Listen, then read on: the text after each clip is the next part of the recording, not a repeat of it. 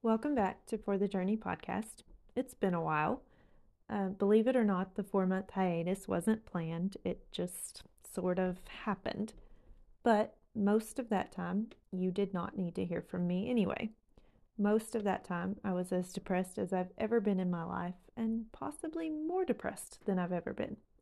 If you knew me in junior high or college, then you know that's saying something. It wasn't one thing. I mean, in life, is it ever one thing? It was carrying around the weight of hurt and disappointment. It was stress and exhaustion. It was change. It was realizing I was about to turn 30 and still didn't know what it felt like to enjoy life. I mean, school was awful, and adulthood has felt like a constant struggle to keep my head above water. It was a bunch of things that brought me to a place where I was just downright depressed. So I was crying pretty much daily. It was not unusual at all for me to be at work, blinking back tears and mentally ordering myself to keep it together. And unless I'm so depressed I should probably be medicated, I'm not that much of a crier. I cry when the Spirit touches me in worship or in prayer, and when I get overly invested in a novel. But normally that's about it for Waterworks with me. I knew things were really getting bad the night I seriously spent probably 15 minutes on the couch just trying to talk myself into writing. And I didn't have it in me. Not that knowing I was falling further and further behind with every passing day did anything to help the situation. It was bad. Like, I'm pretty sure my parents were secretly planning an intervention bad. So, this episode is When the Journey's Just Downright Depressing. Whether it's the depression that comes from grief, disappointment, betrayal, loneliness, hopelessness, or whatever it might be, sometimes our journeys are depressing. Sometimes it's a struggle to talk ourselves out of bed and into appropriate work attire in the mornings. When that's the case, we need to go to God in our brokenness. In the Bible, when the weight of waiting and longing for a child, of being repeatedly disappointed, and of enduring Peninnah's cruelty had brought Hannah so low that she was weeping and not eating, where did she go? To the temple to pray, to pour out her heart and soul and all her grief before the Lord. When the weight of fearing for his life and feeling like he was still all alone in the fight immediately after such a great victory on Mount Carmel had Elijah so depressed he wanted to die, he prayed. Now, yes, he prayed for God to take his life, but at least he prayed. At least he went to God in his brokenness. And how did God respond? He spoke to Elijah in his brokenness and gave him what he needed to carry on, to fight another day. It's so easy when we're depressed to pull away from God, to, in all our spiritual maturity, basically start giving him the silent treatment. We pray less, we spend less time in his word, we may even start skipping church. But pulling away is never going to help. We need to be like Hannah and Elijah and go to God in our brokenness. We need to be honest and real with him. We need to stay close to the one able to heal what's broken, able to restore joy. Going to God shows that we trust him even when the journey's downright depressing. Can I share a pet peeve? It's my podcast, so I guess I can. I hate it.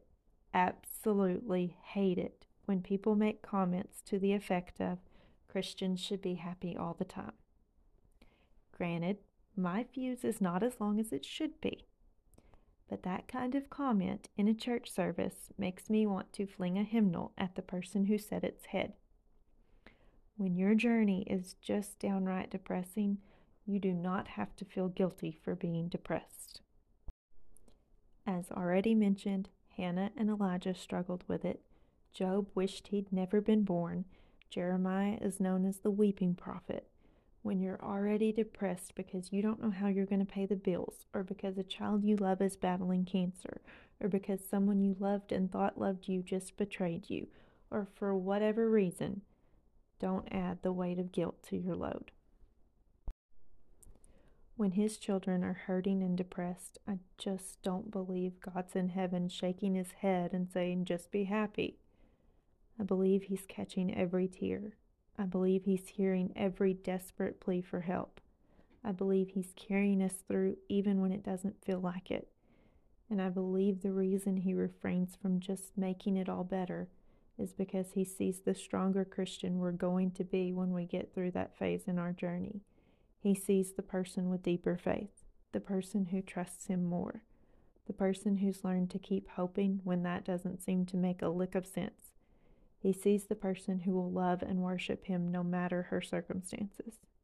Or maybe He sees the person we'll one day share our story with and knows that He'll use our story as the lifeline she needs at that moment. He sees the greater good and refuses to rob us of that. That brings me to my next point. When your journey is just downright depressing, know there's a purpose for your pain. My favorite Bible verse is Romans 8:28, and we know that all things work together for good to them that love God, to them who are the called according to His purpose. Those two words, all things, leave nothing out. God has a plan, a perfect plan, even in your pain. Since I way overshared at the beginning, and since I want to leave you with hope, in the last few weeks my life has drastically improved. I've seen prayers answered. I finally got that day where there was a real smile. I finally got that week without a meltdown.